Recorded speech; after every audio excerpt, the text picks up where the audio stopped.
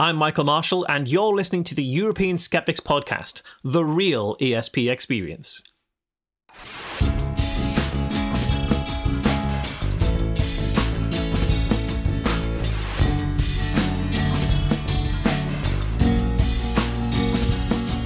You told me that aliens really exist. You met them and swooned with elation. They took you to Pluto and boy... You're listening to the ESP, the European Skeptics Podcast, an independent weekly show set out to bring you news, interesting topics, and interviews with people mostly from Europe, building bridges and breaking down language barriers to show the world how active and awesome the skeptical movement is in the region. This is episode 239. I'm your host, András Pintér, and joining me for the show are my co-hosts, Annika Harrison and Pontus Böckman. Sziasztok! Hello. Hejsan! Woohoo! Back again! Another week, another podcast. Yeah, so what have you guys been up to lately? In the last week or so? I have been working quite a lot with the magazine that we do for the Swedish Skeptics because there's a vacancy in the editorial board there, so I have volunteered to help out, and it's a bit of a work. Yeah, I spent the whole weekend writing and correcting and misplacing files and things like that. Yeah. All right. What about you, Annika? I've been mostly teaching. Good, we need that. Teaching? Yeah. Even during the weekend? Nah, and the weekend I moved. Like, we are trying to move. So I packed boxes. So I'm like packing boxes and teaching. And were you singing, I like to move it, move it? Yes. I like to... Definitely. Okay, yeah, that's I good. can't actually move without singing that. Oh, good. That's what I thought. Not too long ago, I was at the Budapest Zoo, and I visited the ring-tailed lemur. I think Yes, it's I think so, the, yeah. the name. But they were not shaking it. No. No. Did you sing it to them, though? Believe it or not, I did. Good.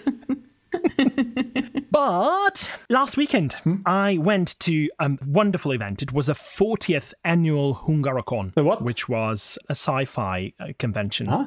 And the organizers decided that they would go along with the event, but with mandatory mask wearing and hand sanitizers everywhere and physical distancing of at least 1.5 meters. So even in the audience halls, people were asked to sit a bit further from one another. So it was pretty well set up, but still very low attendance. But the Hungarian Skeptic Society was there, and I was there as well, not only representing the organization, but I also gave a talk on chemophobia and whether we should be afraid of chemicals in general. And as for the rest of the day, we were running something like a convention booth, but not quite. It was a desk with large printed posters showcasing the most popular bogus products and claims and stuff, and a display about climate change, and a couple of quiz sheets on topics ranging from vaccination and evolution all the way up to GMOs and extraterrestrial life. So good stuff. We had a few very nice conversations with attendees at our stand, so it was a lot of fun. But I also had time to look around, and I had a really lovely time chatting with some Hungarian Trekkies. I don't know about you, Annika, how much you're into Star Trek, but I know about Pontus and how he likes it. What about you? I do watch it occasionally. I don't know everything by heart. Okay. But I do like it. Well, I did quite well on their quiz. Of the I'm Hungarian sure you Trekkies. did, you nerd. Yeah. Yeah, and they have a lot of things on display, and they gave a lovely talk as well on Voyager. Did you know that the show is 25 years old this year? It's unbelievable. 25 years ago it started. Yeah. Star Trek Voyager. Anyhow, I had a nice weekend, and I just wanted to mention that we did it with the Hungarian Skeptic Society. So I was busy with that, setting up the quizzes and everything. So I got really tired by the time Sunday was upon us. Oh, well.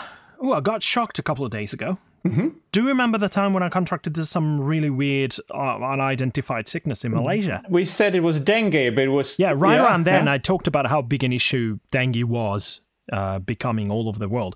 Mostly tropical places, though, and it's spread by tiger mosquitoes. But those are present in most of Europe, especially the Mediterranean.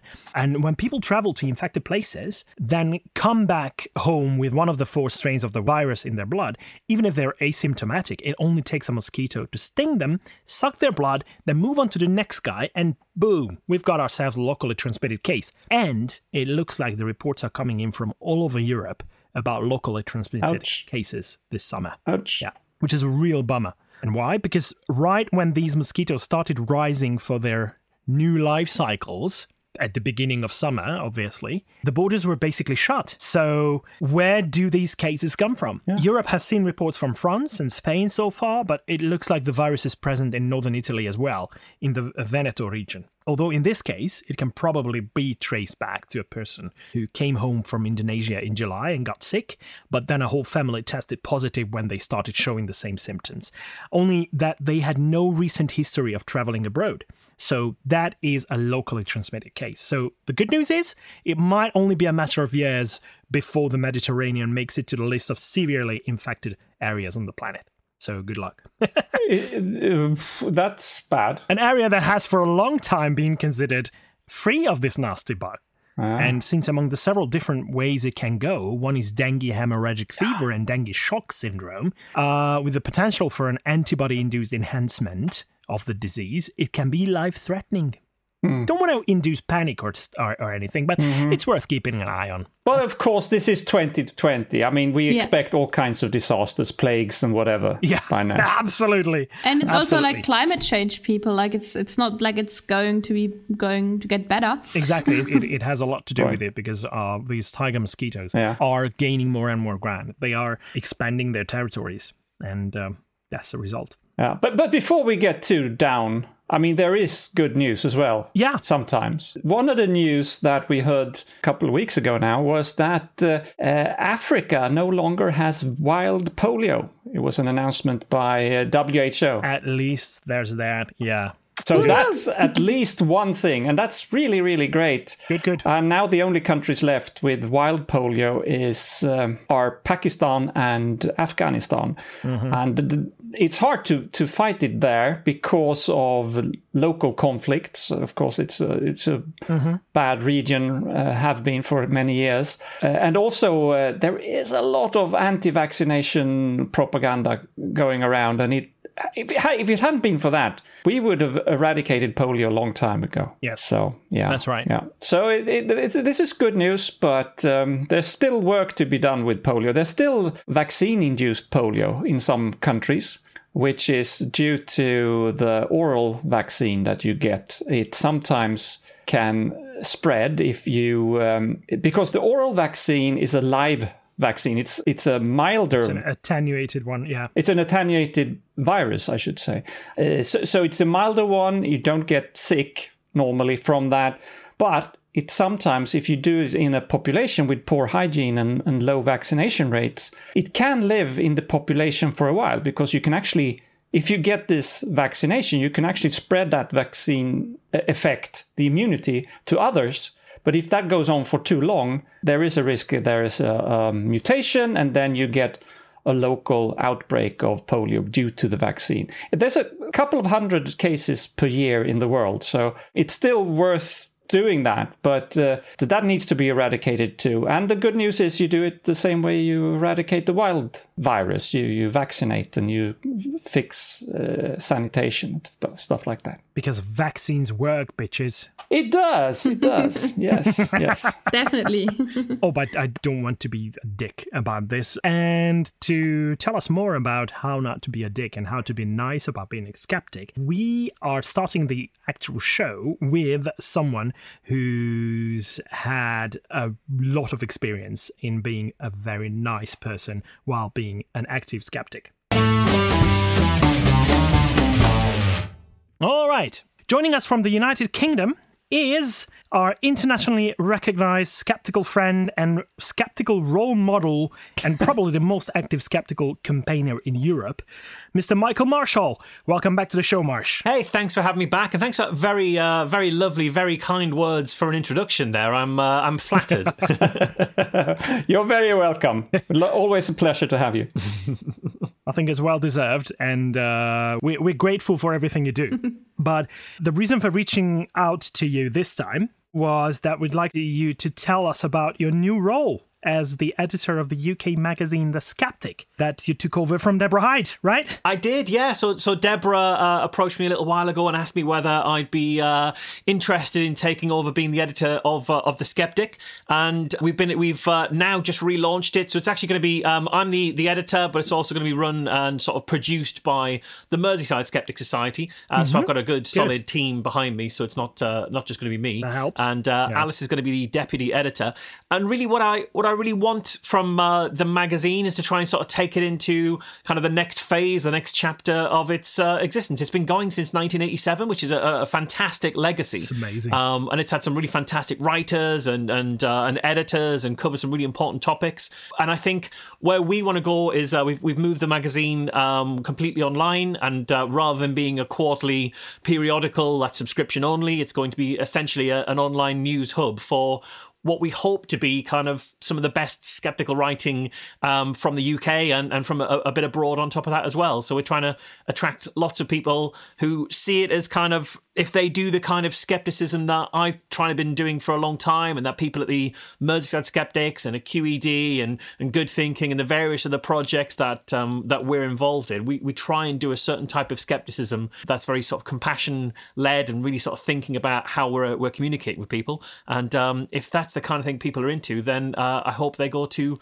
The Skeptic for news and commentary and analysis in that style, really. Yeah, it looks very slick. You've really bumped up the graphics and the whole design of the thing, right? You basically revamped the whole thing. Yeah, well, we really wanted to give it quite a modern feel. And I think it's always useful when you have a kind of change in editorial team to use that as an opportunity to take stock of what you want the publication to be, what you're trying to achieve, who you're trying to reach, and how you're trying to reach them. So it seemed a perfect time to do that, really. And we're really happy with how it looks. And I think, it's not just about the cosmetics. Really, it's about the content. But I think the cosmetics and the aesthetics kind of help set the tone for what we're trying to do, really, which is quite open, approachable skepticism. It's not ivory tower skepticism. It's not you have to be steeped in having read all the right books and seen all the right TED Talks from all the right people before you're allowed into the club. It's very much kind of,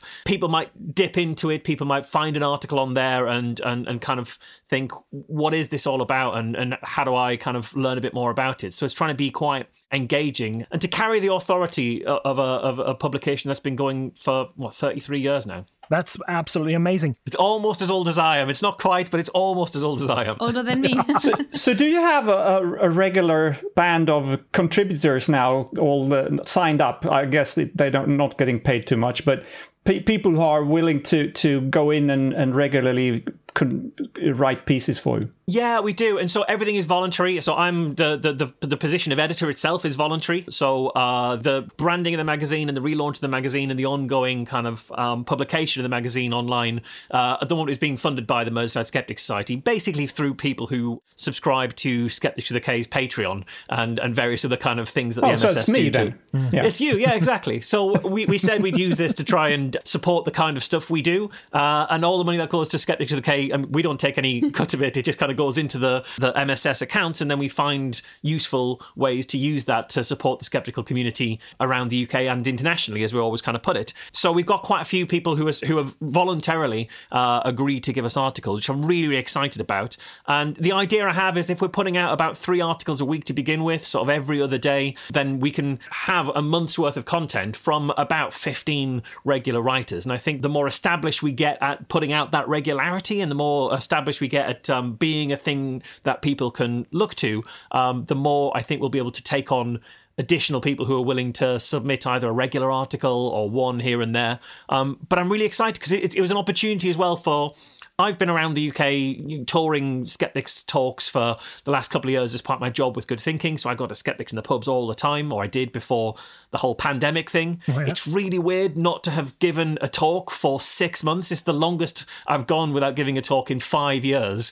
And I used to give a talk. You must be going crazy by now. I miss audiences. I miss standing in front of people saying stuff, and people go, "Oh yeah, that's interesting." It's driving me mad. You know, I did it I think I was doing a talk, more than a talk every fortnight for 5 years, and then bang, nothing. It's bizarre to me. But because I was traveling around the UK a lot, and because of the work that I do with Good Thinking and the kind of the project work and the activism and the campaigning, we found a lot of people who I think are really useful and really interesting voices in skepticism who maybe didn't see themselves directly as a voice in skepticism before.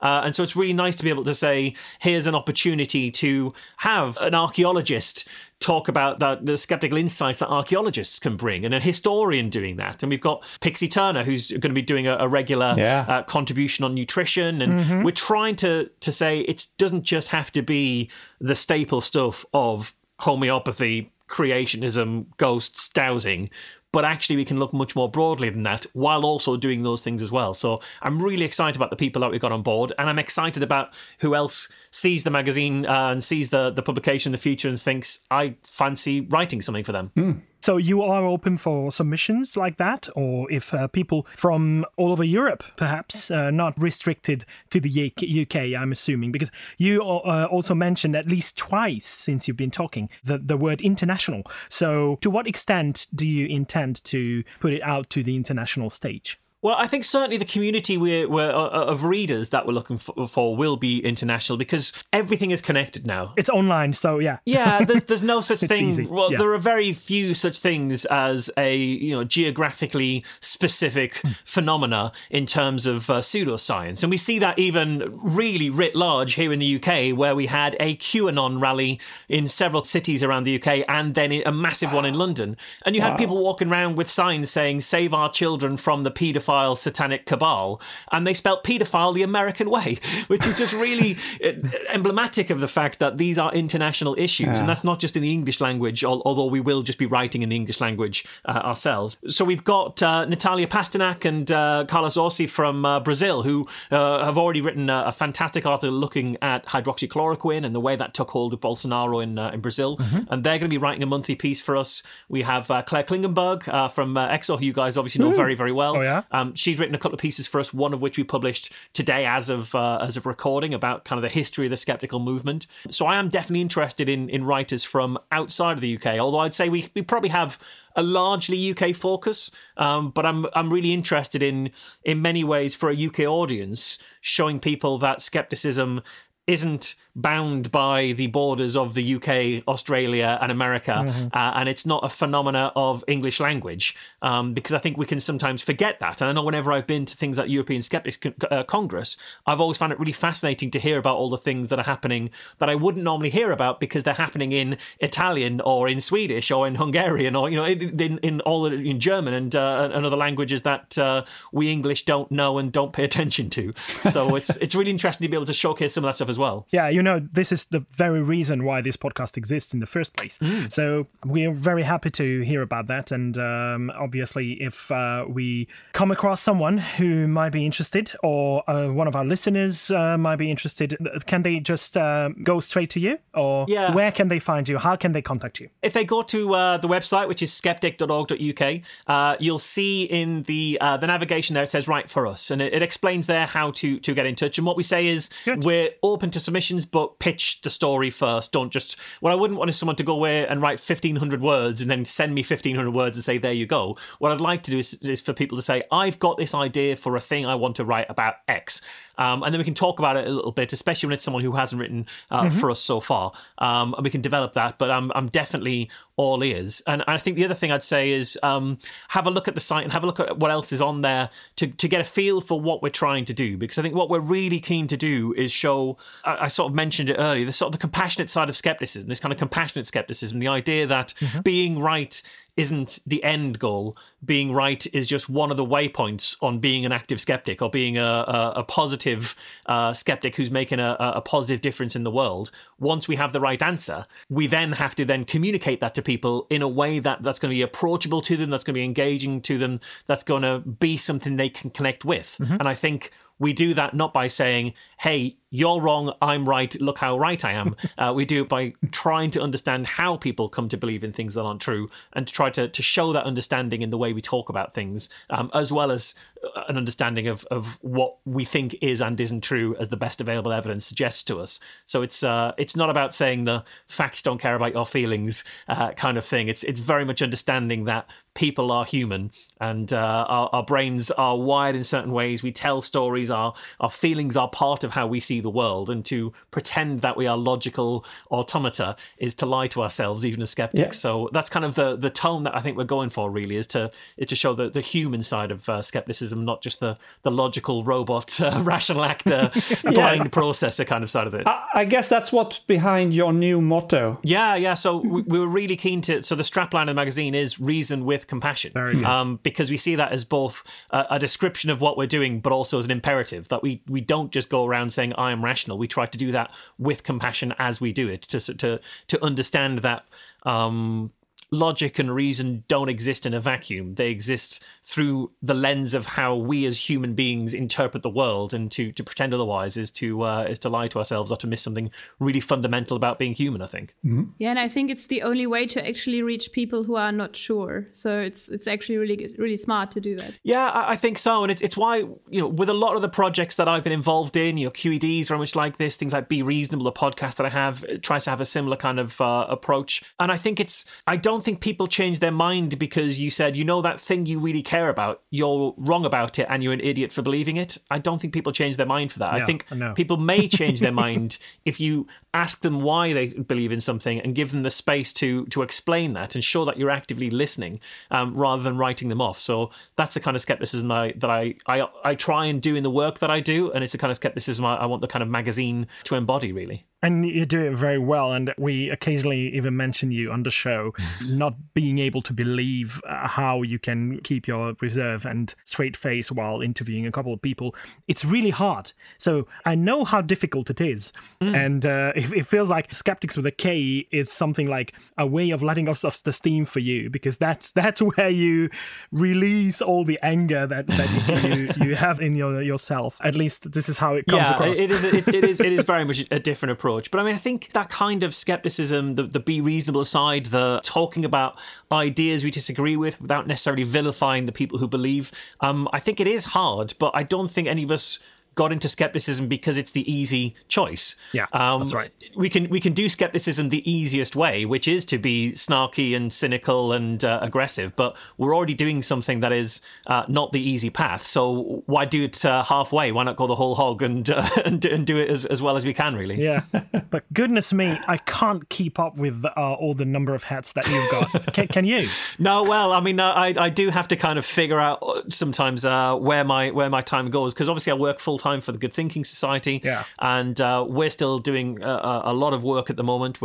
I'm actually just in the middle of working with the media and politicians and some family members who've lost loved ones to alternative cancer industry, cancer quackery, cancer cures, to try and tighten up the legislations in the UK so that people are more protected. And I'm in the middle of doing something, hopefully that in the future will be quite productive. So yeah, I try to throw myself into lots of different things and try to accomplish quite a lot, and hopefully we're having a real difference here in the UK as well as the various of the projects I do in terms of podcasts and stuff. So yeah, I like to keep busy. Okay.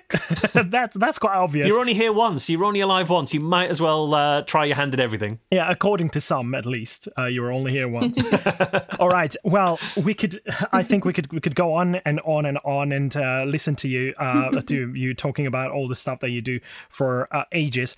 But I'm afraid we have to say goodbye to you now. But thanks very much for coming on the show and talking about your latest venture.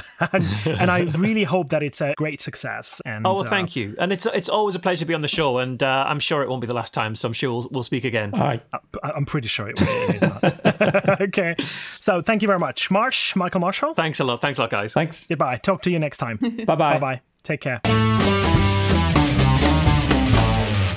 Okay, so now that the spirit has been absolutely elevated from the lethargic start of the show with all the diseases that we talked about, I think it's time for us to move on and run through the regular segments. Well, the first of which is when we find out what happened this week in skepticism.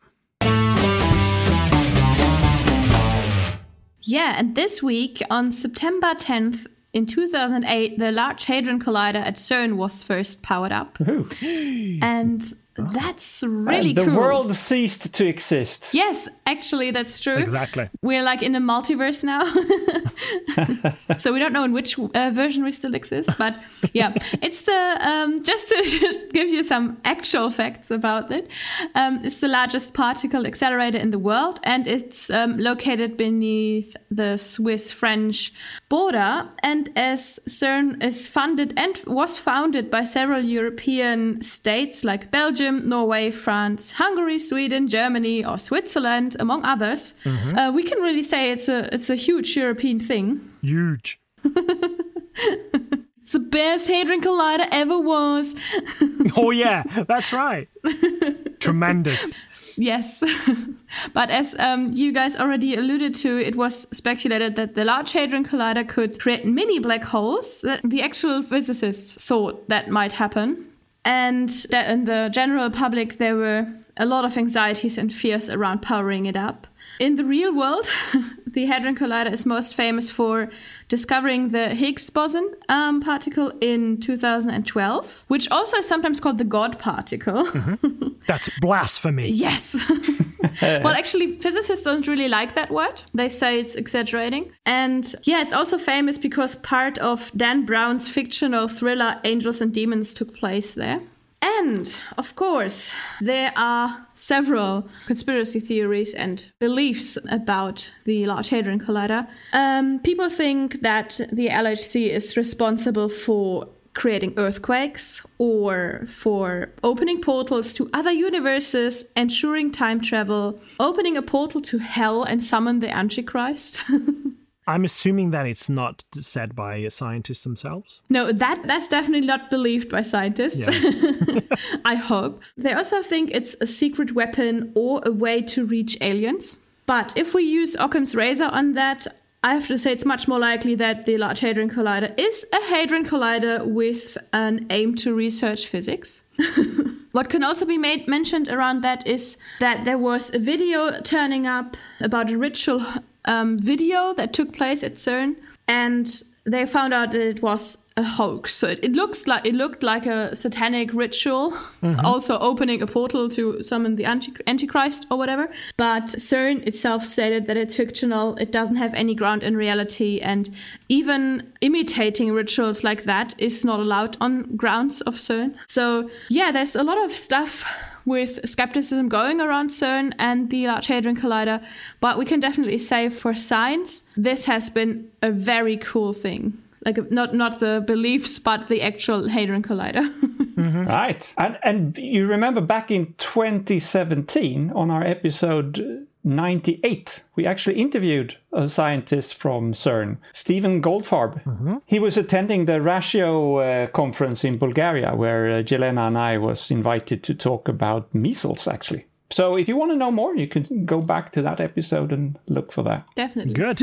All right. So thank you very much, Annika. Thank you. It's just amazing to me how it got the green light, that groups of scientists could actually convince politicians to allocate that much money to a research program that doesn't really seem to provide readily usable outcomes. So it's not like tomorrow you're going to use the findings there for profitable products. It's not translatable directly to our everyday life, so far at least. Or part of it might be, but it's a pure scientific endeavor. Yeah, it's super important for science, for physics especially, but it's so highly specific that I, as a layperson, for example, I looked up a God particle and Higgs boson.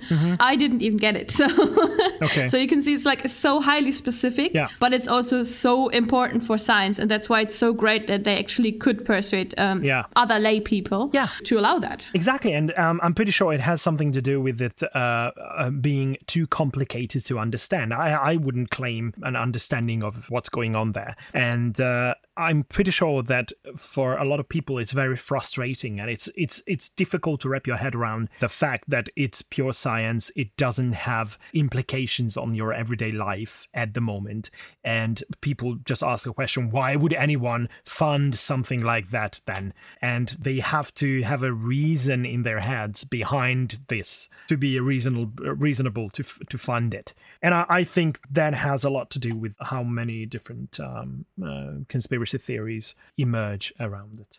Anyhow, we talked about the God particle, so I'm really eager to hear if Pontus has something to poke the Pope for this week. Well, do I? I mean, oh wow, reminder to self, never leave the Pope unpoked for 3 weeks, because I gave the man a rest 2 weeks ago, and then... You felt that. And then last week, we had an interview episode, so we didn't poke him then either. So he has had much too time to mess up for me to get it through all. I have to kick things out here, but I'll go through some of the highlights. Frankie, the loose cannon. Yeah. First of all, listeners who have followed us remembers last year's synod in Rome, where bishops argued that where they argued about whether or not to allow married priests or even women to serve as deacons in the Amazon, and this was due to the shortage of men stupid enough to promise lifelong celibacy in this area of the world. The bishops discussed this for a full month, and then they summoned up the guts to recommend a solemn maybe, which put the ball back in Francis' hands. And after months of silence, and after the old Pope, Benedict, co-published a book saying absolutely not to this idea, Francis eventually also said no. There's no deal, we won't do that. But now we have gotten a small insight into his thinking, Francis's thinking, when some of his notes were published from that time. And in those notes you can read that he thinks that the bishops did not come to the right conclusion because they spent too much time listening on arguments from one another, good arguments. That's not how you do things in the Catholic Church. None of this pesky logic on listening to reason. What you should do instead is to take plenty of breaks and meditate in solitude so you can hear what God actually thinks about it. So he's actually implemented new rules for future synods with less talking and more meditation, because that's how he thinks it should be done.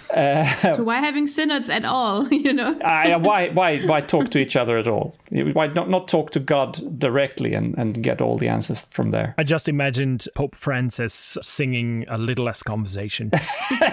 Very good. We should do the cover of that somehow. Very good idea. Francis has also been especially active on Twitter lately, especially on the 1st of September, which apparently was World Day of Prayer for the Care of Creation Day. Whatever, I don't know what that is, but he used the hashtag Jubilee for the Earth all day, which made my phone go nuts. Well, that's fine. I guess he needs to do something when he cannot be active in real life. But a few days later, he went back to Twitter and made me really angry by the following tweet, and I quote, "Mother Teresa, tireless worker of charity, pray for us so that our criterion for action might be gracious love offered freely to everyone without distinction of language, culture, race, or religion." End quote. Okay, that's fine to have all of those wishes, but Mother Bloody Teresa, if people are not aware, there are hundreds of reasons that Mother Teresa was not the saint that she's made out to be. She let people suffer without getting proper doctor's diagnosis and without giving real painkillers for dying patients. She said it was beautiful to see people suffer for God, just like Jesus did. And her homes, where she cared for in quote unquote, for people, they routinely baptized dying patients without consent, also including Hindus and Muslims and people of other denominations. Don't invoke her name. Just don't. But I have one more poking to do today, and that was about what he said this Sunday. And Brian Ego sent me this before I had found it, so thank you, Brian. This actually captures Frankie's priorities in all its glory. Do you remember one time that Francis went into a tirade about hairdressers? Remember that? Yeah, vaguely. Do you remember why he was upset with them? No.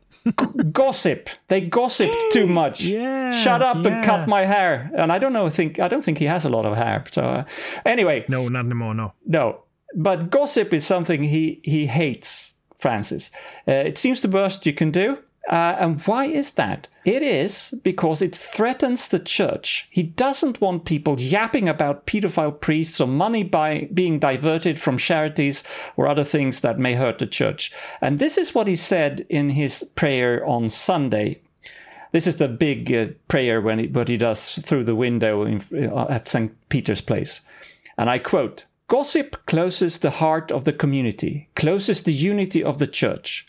The greatest talker is the devil, who always goes about saying the bad things of others, because he is the liar who tries to disunite the church, to alienate his brothers and not make community." That's a bit strange formulated, but not make community.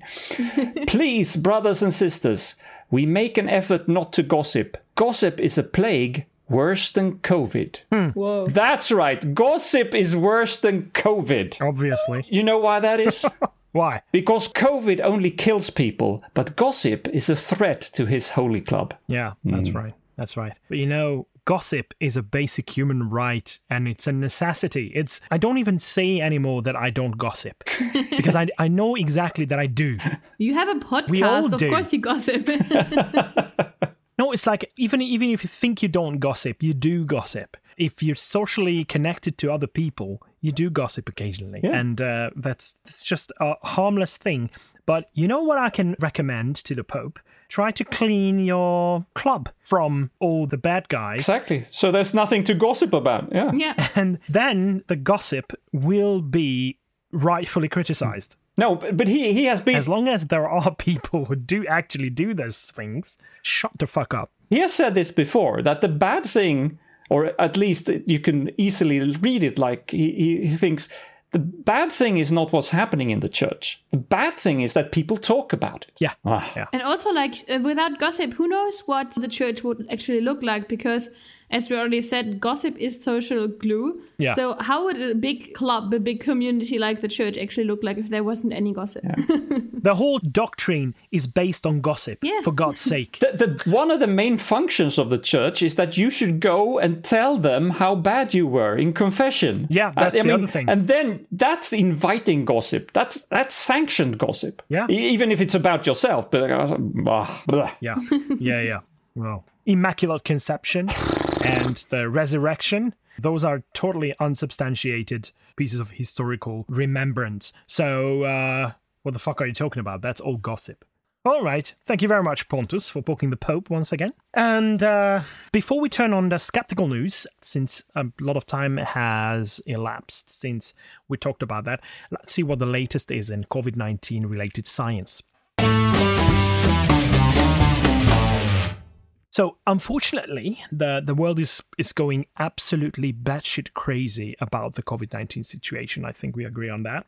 With all kinds of protests, civil unrest, and all that. And I think it's safe to say that most of our leaders are not really on top of things. They might be doing the right thing, but there are very rare cases of politicians communicating really well in these troubled times, which would be key. I mean, to communicate their decisions towards the public, for the public to understand it. But on the other hand, more and more facts have become known to science about how the disease works, what damage it can do, even to asymptomatic people, etc. But among the most recent findings is that we have the first couple of confirmed reinfections in Europe.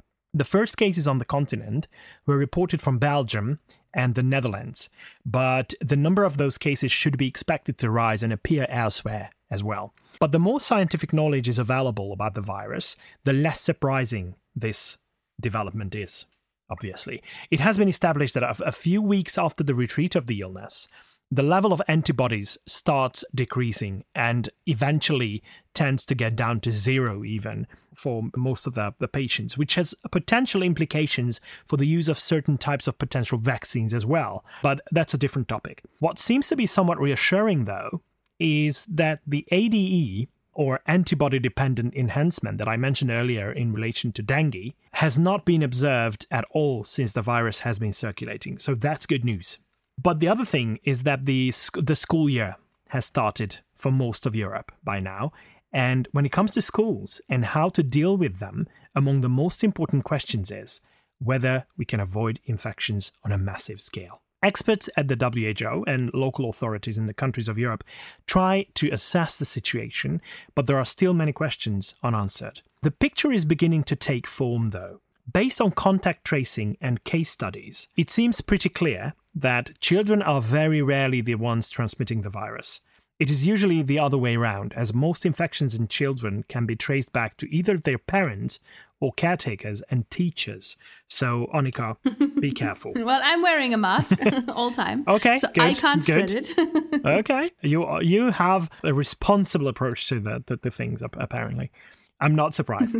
But there are a couple of weird observations about children as well. And I'm not talking about the usual teacher's aspect here, Annika. First of all, they can have lingering viruses along with antibodies for a long time, which is a weird thing because usually by the time the antibodies grow up to very high levels, the virus starts disappearing. And apparently in children, they can coexist for a long, long time. And that makes them potential sources of infection if a longer exposure is provided. For example, they spend a lot of time with their peers or their grandparents.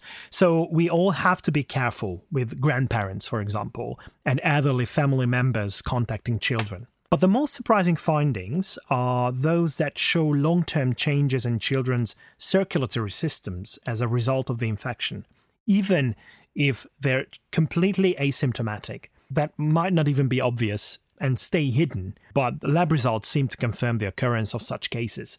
So even with asymptomatic cases, things can happen, not only to children, to adults as well, but it was the children that we talked about in this case. So obviously, the only thing that we can do is try to get a vaccine as soon as possible. So we're all expecting the Russian vaccine, right? Well, not so fast. I have to give it to them, the Russian scientists, by publishing their results of their potential vaccine in The Lancet recently. They managed to dismiss criticism regarding their secretive and potentially politically driven development project. The paper is freely available, and Outbreak News Today provides a detailed analysis of the paper, and obviously we will include that on the show notes. They use a very well-known method, namely recombinant adenoviruses that can act as vectors for the spike glycoproteins of SARS-CoV-2 that in turn can induce an immune response and eventually lead to the production of neutralizing antibodies. Those are the ones that basically stop the virus from getting into the cells. But unfortunately, those results are not super convincing. They induce the production of neutralizing antibodies that are supposed to stop the viruses from getting into the cells in the first place, but it has not been shown to provide a high enough level of that neutralization.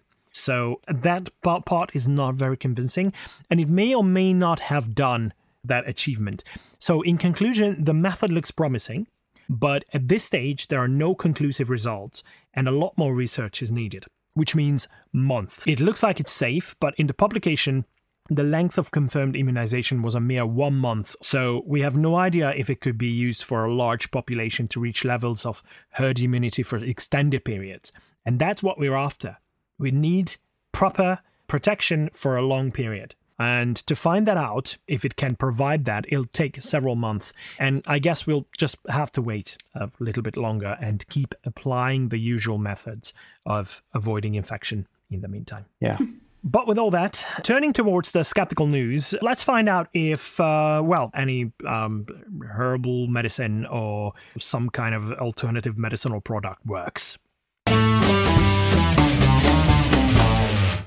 I read an article by Edzard Ernst where he talks about the first randomized clinical trial of Chinese herbal medicine against COVID-19. And yeah, they definitely thought it sounded very promising. Edzard Ernst, not so much. The goal of the study was they wanted to find out if they could find a drug that suppresses acute respiratory distress syndrome in COVID-19 patients. So like one of the worst outcomes that COVID can have. And there was a control group and a group that received powders, herbal powders. In the first instance, there was no difference between the control and the test group. Then they expanded the studies to 48 participants and then concluded that the therapy was safe and superior to normal medicine.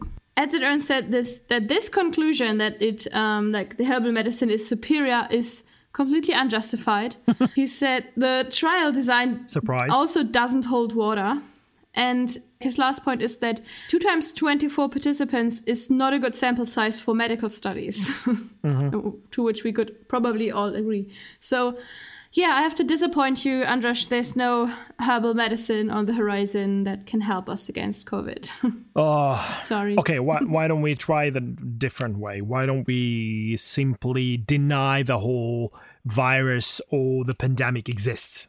Well, I'm pretty sure that in all of European countries, we could name a couple of names, but there is a trio in Hungary.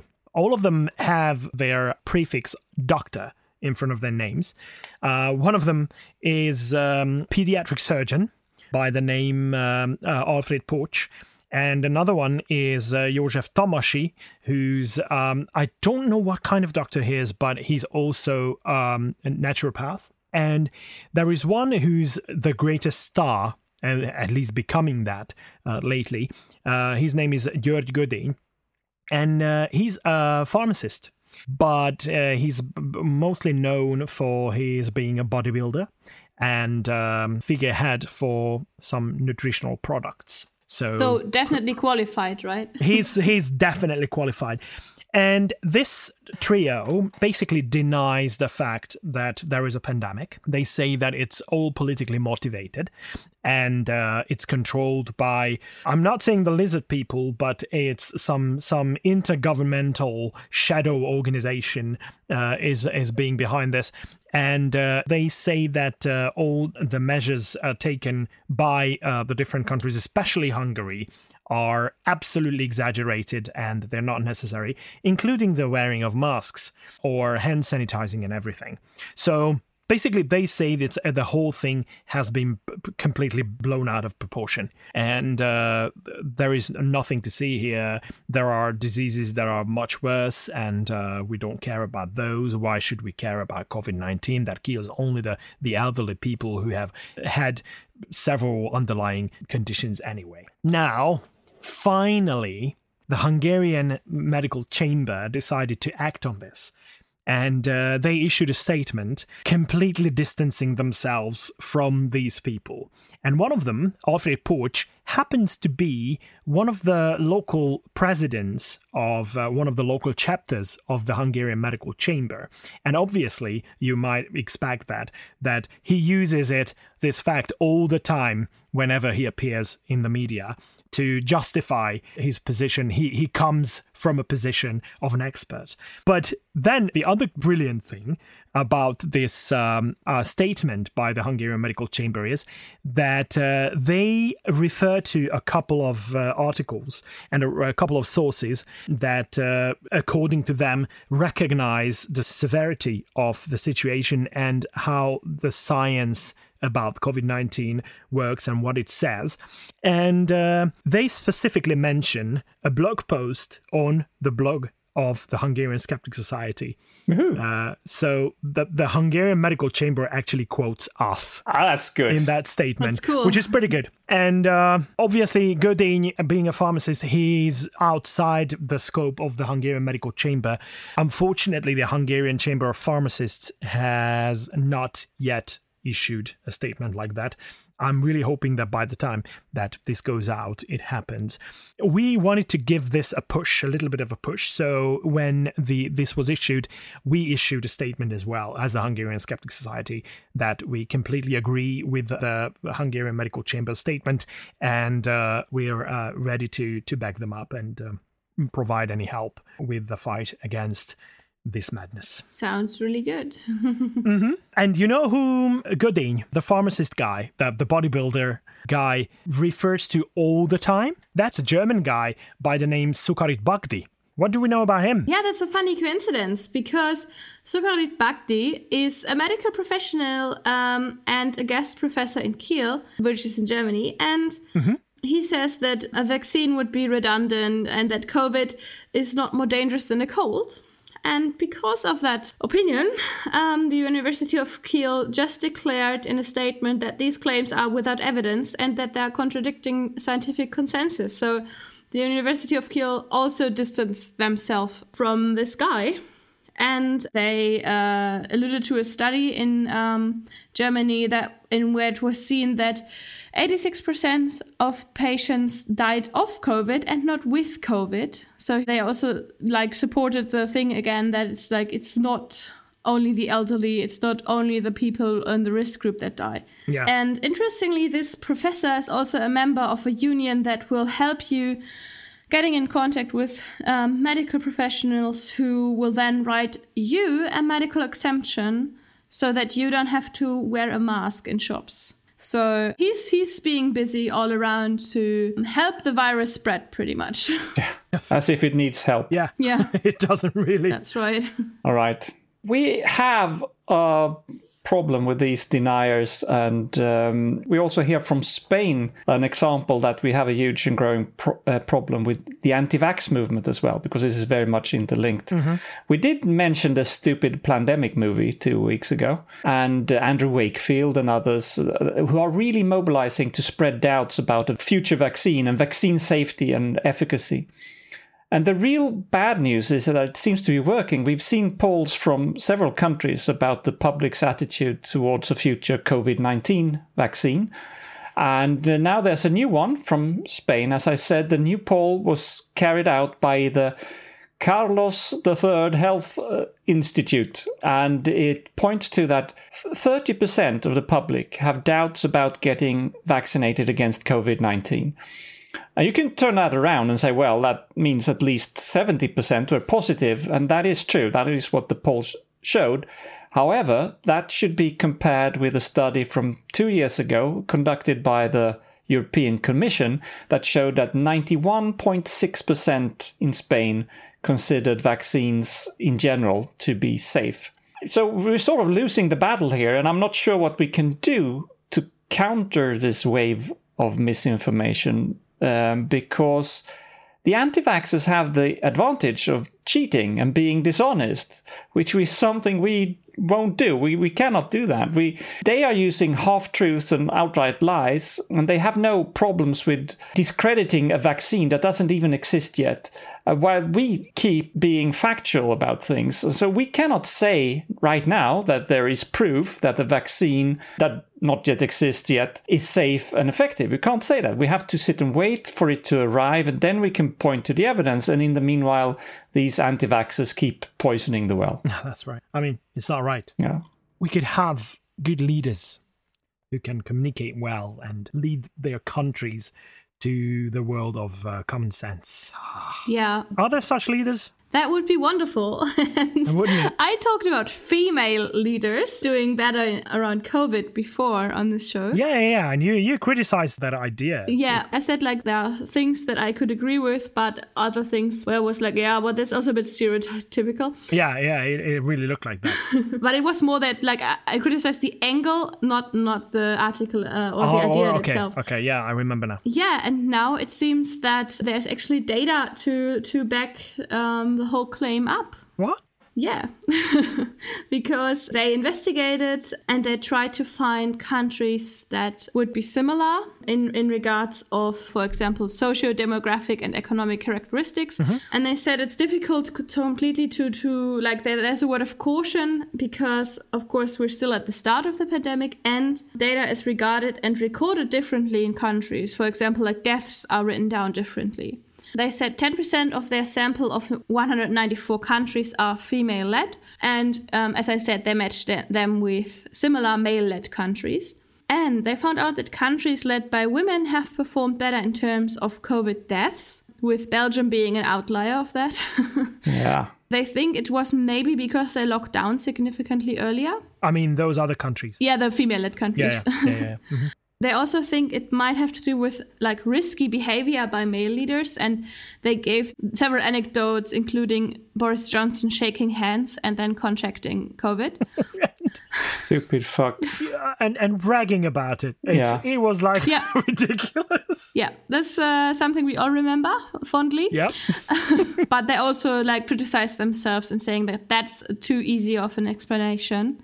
And that locking down also is a risky behavior because it can risk the economy of a country, for example, or the goodwill of the population. They said it could also be that there are different like leading styles involved because they said usually males are more task-oriented, whereas female leaders are more interpersonally oriented. So they have like more able teams. But they also said they don't know the complete explanation yet. The data just shows that there's a difference. So yeah, I found that really interesting. What do you guys think? Well, it could be the other way around. It could be that sensible countries are more open to elect female leaders, and since the country is more sensible, they do better in the fight. You never know. But I think we see a couple of examples of those female leaders taking the time and energy and making an effort explaining stuff to people. Like the Norwegian prime minister, I think she's often portrayed with students trying to explain to students how to behave in a social distancing situation. And I really love what Jacinda Ardern does, the prime minister of New Zealand. Every single day she goes online, explains what has been done, what the latest is, and then she occasionally talks to experts on a live video, trying to ask the questions that people would ask an expert. So that's like an approachable, open-minded kind of attitude. And what I really find about them is that they probably recognize better that very strong need in people's minds for explanations and for compassionate leader. Yes. And a compassionate person who takes the time and makes the effort to make them understand what the situation is. And I'm not saying that it's only women who can do that. Our listeners from Canada might not agree with me on that, but I find the Canadian Prime Minister Justin Trudeau's briefings very useful, very much like the ones that I just explained. And he's a male leader, so that you can find counterexamples as well. Anyhow, isn't it time for us to move on from COVID? Yes. I think we should talk about something else. So I'd like to start by mentioning something that has been recently done. It's a survey that has been conducted jointly by the National Board Against Counterfeiting and Tarki, one of the major polling agencies in Hungary, among young adults 18 to 30 years of age, to find out about their attitudes towards food supplements and pharmaceuticals. It was conducted online on a sample size of 500, evenly spread across male and female respondents. Now, just quickly running through the results, at least 2/3 of the respondents has already consumed some kind of food supplement in their lives. Oh, and it's not very shocking that they usually buy them, 80% of them, close to 80% of them usually buy these products for their concentrated supplement content. So they want some kind of nutritional content that it has in a concentrated form. So do we talk? Are we talking about vitamins, or what are we talking about? Yeah, that kind of stuff. Yeah. And their main motivation for taking these supplements is preserving their health, obviously. at least 2/3 of them reported that. And the other thing that close to half of the respondents said that one of the reasons why they take food supplements is that they do not have to be prescribed by doctors, so they can just buy it over the counter. So that's a very strong motivation. And another interesting thing is that it's like 73%, so almost 3/4 of the respondents who find it very useful and like food supplements are women. So men tend to rely on these products much less. But here are the slightly surprising facts. Almost a quarter of the respondents could not distinguish food supplements from actual medicinal products. So they considered them drugs. So how could they even answer the poll then? Because if you were... The poll was basically about the two, so medicinal products and food supplements as well. Yeah. So they wanted to find out their attitudes towards them. Yes. So almost 1/4, or almost a quarter of the respondents really categorized them as medicinal products. And the other thing is that there is a misconception about the food supplements. 1 in 5 thought that these food supplements only contain natural ingredients. So that's a complete misconception, and almost 1/3 of them think that even if it's not a medicinal product per se, it has a positive health effect. So the picture, what it really paints for us, this survey, is that there is a total chaos in the minds about what is a food supplement, what is a medicinal product, what is medicine, and they have all kinds of different misconceptions. Yeah, including the one that natural things must be better than artificially produced things, which is not true in itself. Yeah, that's a fallacy. Yeah, that's a logical fallacy. Yes, right. That's the naturalistic fallacy. Yeah, exactly. I mean... the appeal to nature. I actually talked about that on my talk of chemophobia. Yeah. That's one of the things I like to talk about. Yeah, and I think Pixie Turner mentions that a lot of, very often too, that food supplements can't heal any sickness from you. She says supplements that can be good. I think one that she often mentions is vitamin D. And that's pretty much it. Yeah. She said apart from that, a well-rounded diet is just the best you can do, but don't take it for chemotherapy or anything like that. Yeah, and there is one thing that is difficult for a lot of people to understand, and even highly educated people find it difficult. If you have a deficiency, a nutritional deficiency, so you need some kind of supplement to operate, to function properly, that doesn't necessarily mean if you overdose that it will have a positive, beneficial effect on your health. It doesn't necessarily mean that. And the same thing happened with vitamin D that you just mentioned, that they found that those with a vitamin D deficiency tend to have a much severe kind of illness from COVID-19. And that resulted in people taking vitamin D like crazy, thinking that it will actually save them from or protect them from the virus. Yeah. It doesn't happen. And it's only because a lot of Europeans are deficient in vitamin D. That's the only reason why it helps if you take it. Yeah. It's because you're deficient before. So. Yeah, that's right. All right, this next item comes to us from listener Kim in Denmark. Thank you very much. There is a non-profit organization in Denmark called Hjerteforeningen, if you pardon my Danish. Or plainly, in translation, the Heart Society, if you will. They have over 100,000 supporting members, and they do what you expect that kind of organization would do. They promote information and drive initiatives to combat the issue of heart failure and related problems like that. However, sometimes the best of intentions do not translate into good results. They had a project recently called P.S. I Love You, where they wanted to engage some novel concepts and voices, especially to reach a younger audience. But maybe they should have looked a little bit closer before they decided which of those voices to employ, because among those that they enrolled in the project, there was something called Mind Blown, And there was a lady who called herself the Holistic Doctor. And both of them have, shall we say, some controversial ideas.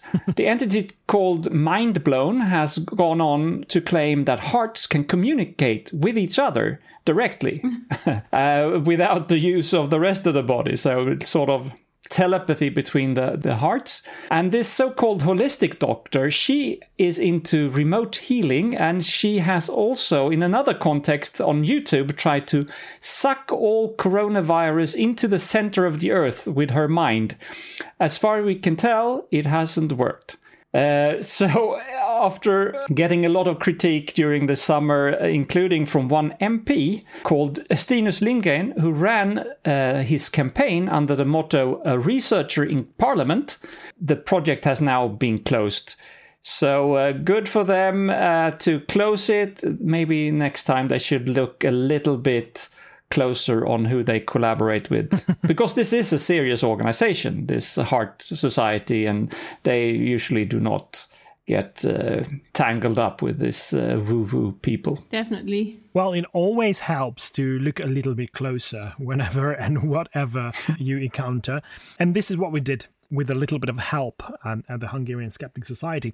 There is a product, I think I've already mentioned it on the podcast a while ago, that is a grapefruit seed extract. I think so, That is yes. marketed by a guy who goes by the name Dr. Csabai. But Dr. Csabai doesn't really hold a doctorate, which is weird in the first place. And he's not a medical doctor, obviously. But his doctorate is not real, as one of our investigations has revealed. But this time, it's the immune booster product that is being marketed by him is what's under the microscope. And by microscope, I'm saying it's not a real microscope. It would have been nice, but we didn't need that. What we needed is a lovely guy, a professor at the University of Szeged, who goes by the name Dezső Csupor. And he runs a very nice biology blog as well. And his lab did the actual investigation for us. They went through a thin layer chromatography method to find out not the quantities, but what kind of material can be found in this product. And to our great surprise and massive amusement, we couldn't find any kind of grapeseed extract. Well, there is one specific chemical that is being looked for, and that is called nomilin. And that is what grapefruit seeds definitely have a lot of. So if you come across a grapefruit seed and you analyze the composition of it, you definitely will find this chemical called nomilin. And none of it was detected. What was found, however, was benzalkonium derivative, which is mostly used in disinfectants. Ouch. So there are a couple of things. First of all, the product has never seen a grapefruit, so it never had anything to do with grapefruit, let alone the grapefruit seed. That's one thing. The other thing is that the product claims to contain only natural ingredients, and this benzalkonium derivative is definitely not something that is natural. It's completely synthetic part of disinfectants. It's a benzalkonium chloride is the usual form that it appears in certain disinfectants. So it does have disinfectants. We don't know in what concentration. But the guy who actually did the investigation and used the lab equipment, he filed an official complaint to the National Institute of Pharmacy and Nutrition. Good. That is responsible for the oversight of things like that. All right. I have good news. Our friend Ed Sardernst, who is actually with us almost every show, because we refer to his website so long, he has yet another book out. He's extremely prolific. I don't know how he does it.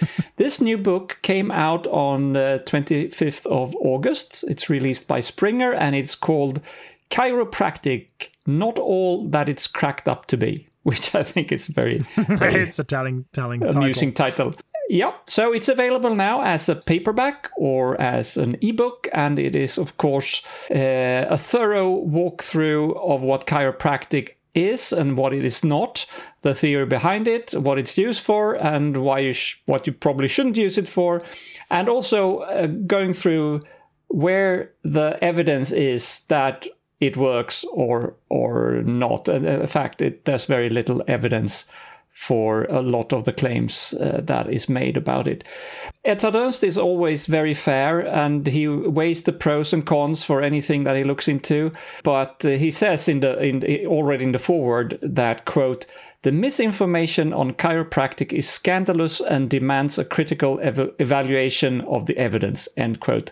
So you can see where the conclusions are going. And even though it's one of the most popular of all scams, and that's scam in the sense of so-called alternative medicine, he says that, quote, "A plethora of fundamental questions about chiropractic remain unanswered." And what he means is that there's a lot of evidence lacking that it's working. Yeah, and something that a new study found out, and they found evidence for something that is actually existent, is that... Go science! Yeah, they found out that autistic people's nerve cells actually differ from before birth. And really interesting. Although the disorder itself is usually not diagnosed before 1.5 years of age, it can be said that it can already be seen in earliest brain organization. And they say the atypical development apparently starts in the earliest stages of brain organization, even on the level of individual brain cells, which is super interesting. To find that out, they didn't experiment on embryos, but they used pluripotent stem cells and triggered them to form into brain cells. And the brain cells from autistic people develop differently.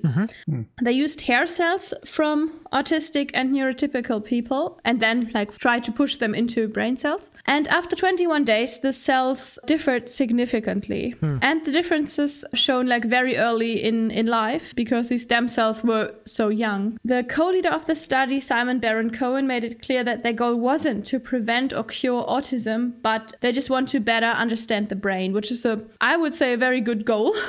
And as you can already think, if it's seen in prenatal cells, it definitely can't be a vaccine. No, and we knew that already, though. Yeah. It's just another nail in the coffin of this stupid idea. Yeah. Well, I'm just trying to figure out what the counter-argument will be from the anti-vaxxers side against that, because there has to be something. Otherwise, they just have to accept that it doesn't have anything to do with vaccination. They won't do that. They will find something. They will find something. Will be the vaccinations of the mum, or it will be that the autistic people they got the cells from were vaccinated or something like that. Or the more sophisticated ones will try to criticize the protocol. But in my opinion, this is a brilliant research method. Yes. Because for a pluripotent stem cell, that basically has the complete genetic structure of the person that it holds. So if it was a significant effect that they saw, that it means that it's genetic in origin. Yeah, And exactly. That's it. And it's even the method in itself is so genius because they didn't, it wasn't even invasive. They just took hair. Yeah. All right. I think that has been all the news that we wanted to share. So many of them, but don't forget that we've had to cover 2 weeks worth of news items. That's right. Because there's a lot going on. But, we should probably find out where else there is a lot going on. So who's been really wrong lately, Pontus? All right, so we have seen the authorities in Poland with numbskull in charge, Andrzej Duda, or how you pronounce it. He's taking the lead in persecution of the LGBT plus movement. And in June this year, in a campaign speech just before the Polish presidential election, he called the LGBT ideology, quote unquote, more destructive than communism. I probably a lot of people saw that. And of course, because this is 2020, he then went on to win the election again, leader as he is of the Law and Order Party, abbreviated PiS in Polish. I wonder if that is a coincidence. And like vultures, the Catholic bishops in Poland now swoops in to cheer on and contribute to the persecution, even referring to Papa Francesco himself. They cannot wait to play their part. So after a 3-day Episcopal conference that ended on 1st of September, they published a 27-page document describing how the church is ready to offer its quote-unquote help to LGBT plus persons who want to change their sexual orientation, because of course that's what they think is needed. And how is the church proposing to do so? By conversion therapy in special counseling centers or clinics. Yeah. So these blabbering bloody bishops in Poland want to create a special clinic with active help from the Catholic Church. And I quote from this document, "It is necessary to create a counseling center, also with the help of the church or with its structures, to help people who wish to," and remember this is a direct quote, "regain their sexual health and natural sexual orientation," end quote. So, we have talked... Disgusting. Yeah, it's disgusting. It really is. We have talked so many times about how so-called conversion therapy it isn't just that it doesn't work, it is harmful, and it cannot and it does not work. And you would think that these nut jobs know this, because this is not a secret. And you know what? They do know it. Because they say so themselves in the fucking document. I quote again from another place. Quote, "Such counseling centers is clearly in contradiction with official opinions of the LGBT movement, who takes positions regarded as scientific," end quote.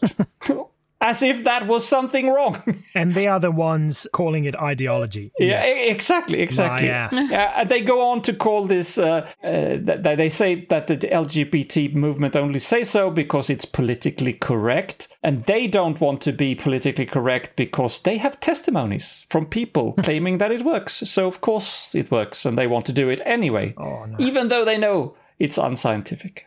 Bloody hell. You know, I don't understand why they make so much effort, because the only thing they need to do for these people to regain their sexual health and find their way back to their natural sexual orientation is to be left alone. Yeah, exactly. Yeah. Just let it be. Welcome them. Say it's fine. Love is love. And all that hate is so tiring. Yes. I mean, hating is tiring. Yeah. All right. So, for knowingly going against all science and decency and suggesting something that they know is futile and harmful, just to please their imaginary friend in the sky, the Polish Episcopal Conference and all these bishop dudes, they get today's prize for being really wrong. Well deserved. Yeah. Again, well deserved.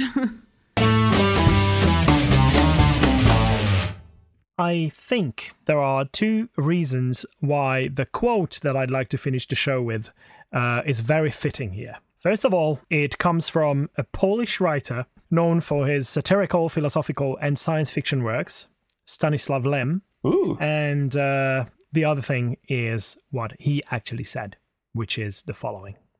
Even the fact that competent experts must serve under politicians of mediocre intelligence and little foresight is a problem that we are stuck with, because the experts themselves cannot agree on any major world issue. A logocracy of quarreling experts might be no better than the rule of the mediocrities to which we are subject. The declining intellectual quality of political leadership is the result of the growing complexity of the world, since no one, be he endowed with the highest wisdom, can grasp it in its entirety. It is those who are least bothered by this who strive for power. Ooh, that's very deep. Yeah. It's a very sophisticated way of saying that politicians are stupid. And increasingly so. Yes. But they crave power. Yeah. And we are subject to them. And it's something that we can There was a- probably yeah. has foreseen or something, you know? There was a time when smart people managed to find the time to spend time both on politics and on science. Yeah. But that's long gone. Yeah. Yeah. Well, on that very positive note, we should probably end this show. So I'd like to thank both of you, Annika and Pontus, for joining me today. Thank you. Thank you. And I'd like to thank our listeners as well for tuning in, indeed. And please keep doing so. And until next week, goodbye. Tschüss. Hej då! Visat!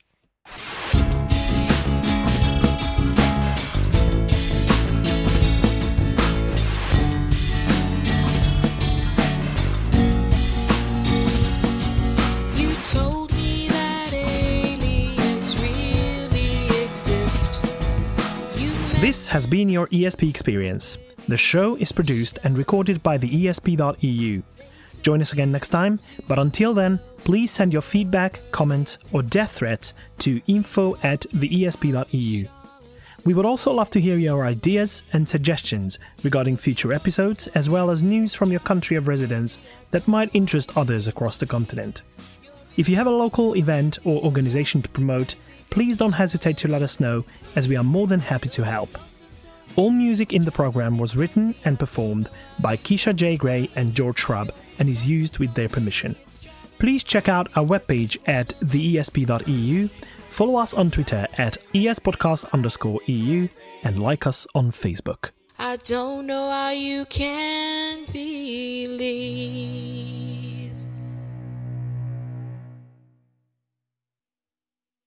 It's funny because the word skeptic also contains the word dick. Skeptic. Yeah. Oh, only with a German pronunciation. Yeah, that's true.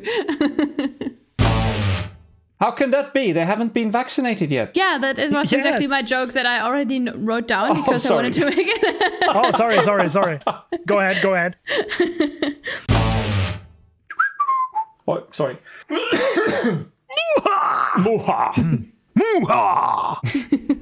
Are you done? Yes, Daddy.